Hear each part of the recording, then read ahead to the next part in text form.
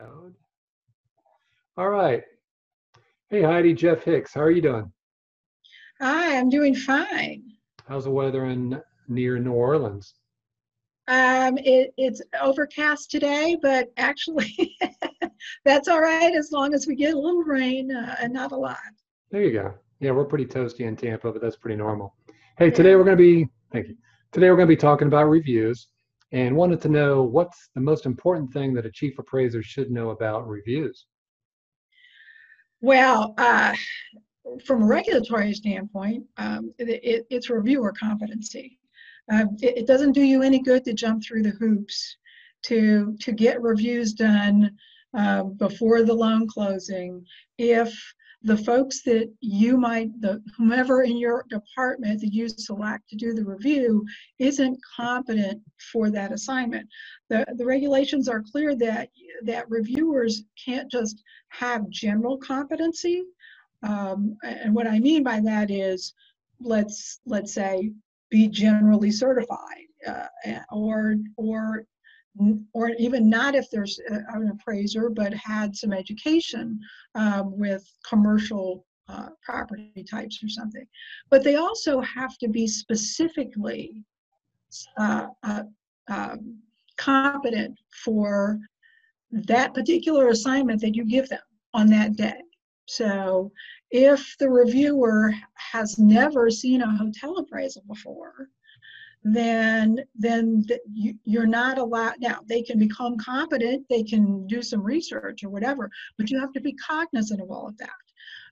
That they've never done they don't know anything about how the insides and outsides of the review appraising. So that's the kind of thing. I mean, at one point somebody asked me, well, have you ever reviewed an oil refinery? And I said, well, I some tank farms, some heavy, industrial kind of things, not that, but I can become competent. So they gave me the assignment, I took it, and I called up some people because my husband works for an oil company, and asked them about that oil company about what did they do with selling their refinery. So anyway, I became competent because I had that resource to find that out. Nice. So that's what they mean is that you can't just be shuttling these appraisals or review assignments to your cadre of reviewers, um, and not know that they're competent to do that. And I would say that the second thing is almost as important is that you can't have a system in your organization, in your bank, where you have a reviewer who's competent, they do the assignment, they have a problem with it, or they don't have a problem with it and they accept it. And somebody on the lending side has a problem with the appraisal that has nothing to do with anything other than the value conclusion, doesn't make their deal. And they have the ability to influence the review process. And when that happens and when there's no independence on the reviewer side, whether it's outsourced or particularly inside the organization, you might as well not have a competent reviewer because you've just short-circuited the whole competency situation. That makes sense. What do you think for a lot of banks? Do they typically do it in-house? Do they outsource reviews or a combination thereof? I think it's a mix. I think my experience has been that banks that aren't of a size or an asset mix that needs a lot of reviewers on staff, that are appraisers in particular with that competency, that skill set, that once it gets to be a complex property, they'll outsource it. A complex property like a hotel, or a really big, loan amount, they'll outsource it. They have a threshold for that. And then all the low risk transactions they'll do in-house, which follows the regulations, by the way. Once a bank gets to an asset size, and particularly an asset mix size where they have enough real estate lending or real estate secured lending, then it makes sense for them to start, bringing on the reviewers, and then the competency should follow or will follow. You think and typically it's done with workflow if you can grade and automate your appraisers, but do you think grading the appraisers so when the reviewers do get the appraisals that the quality is of a level of competency? So do you think that's a good Uh, idea? 100% am behind that. 110%. What I recommend when I do consulting for banks is, or webinars for banks, I don't do too many of those anymore, is that you have a formal and informal monitoring process for your appraisers. And the best one really is the informal one. And that is where the review process reports back to the people who are involved in the bidding and engaging side and says, this appraiser did a stellar job with this kind of property type or with this particular type of analysis. And so this is the kind of person that you're going to want to bid again for this property type. Or, this is a good appraiser generally, but this isn't his specialty or her, competency. So there's some weakness there, and you need to know that and not bid them. And so that's really improves appraisal quality. I highly recommend the review process has a feedback loop with your bidding and engaging folks. And don't just beat up the appraisers about it, but use the information to wisely do then your bidding and engaging so you get the right appraiser for every assignment and not just the cheapest one. Okay, that makes sense. What do you think? What do you see is, and maybe there's not a typical, but a typical problem with an appraisal that is it maybe structurally really off? They got the highest and best use wrong, or something that's really, wow, like a showstopper type review?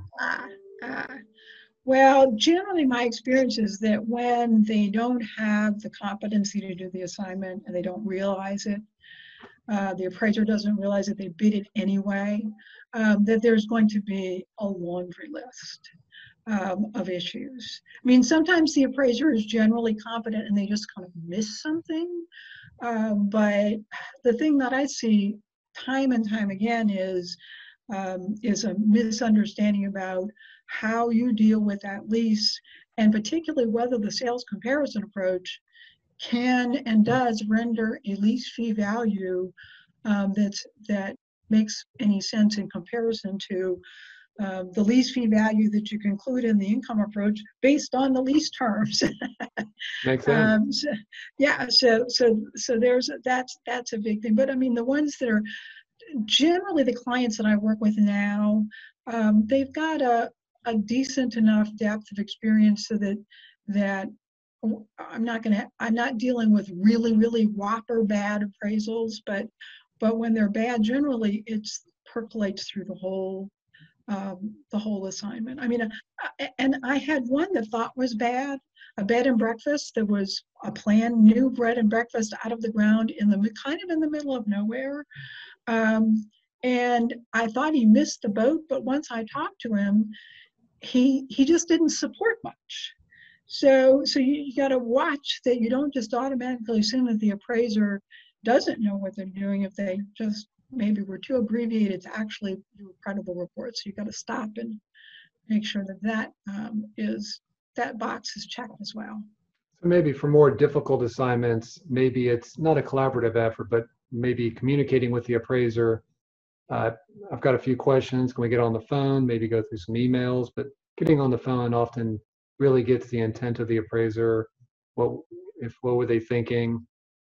Do you think communication with especially when you have questions, is helpful to establish a relationship with the appraiser for next time you review that appraiser's work?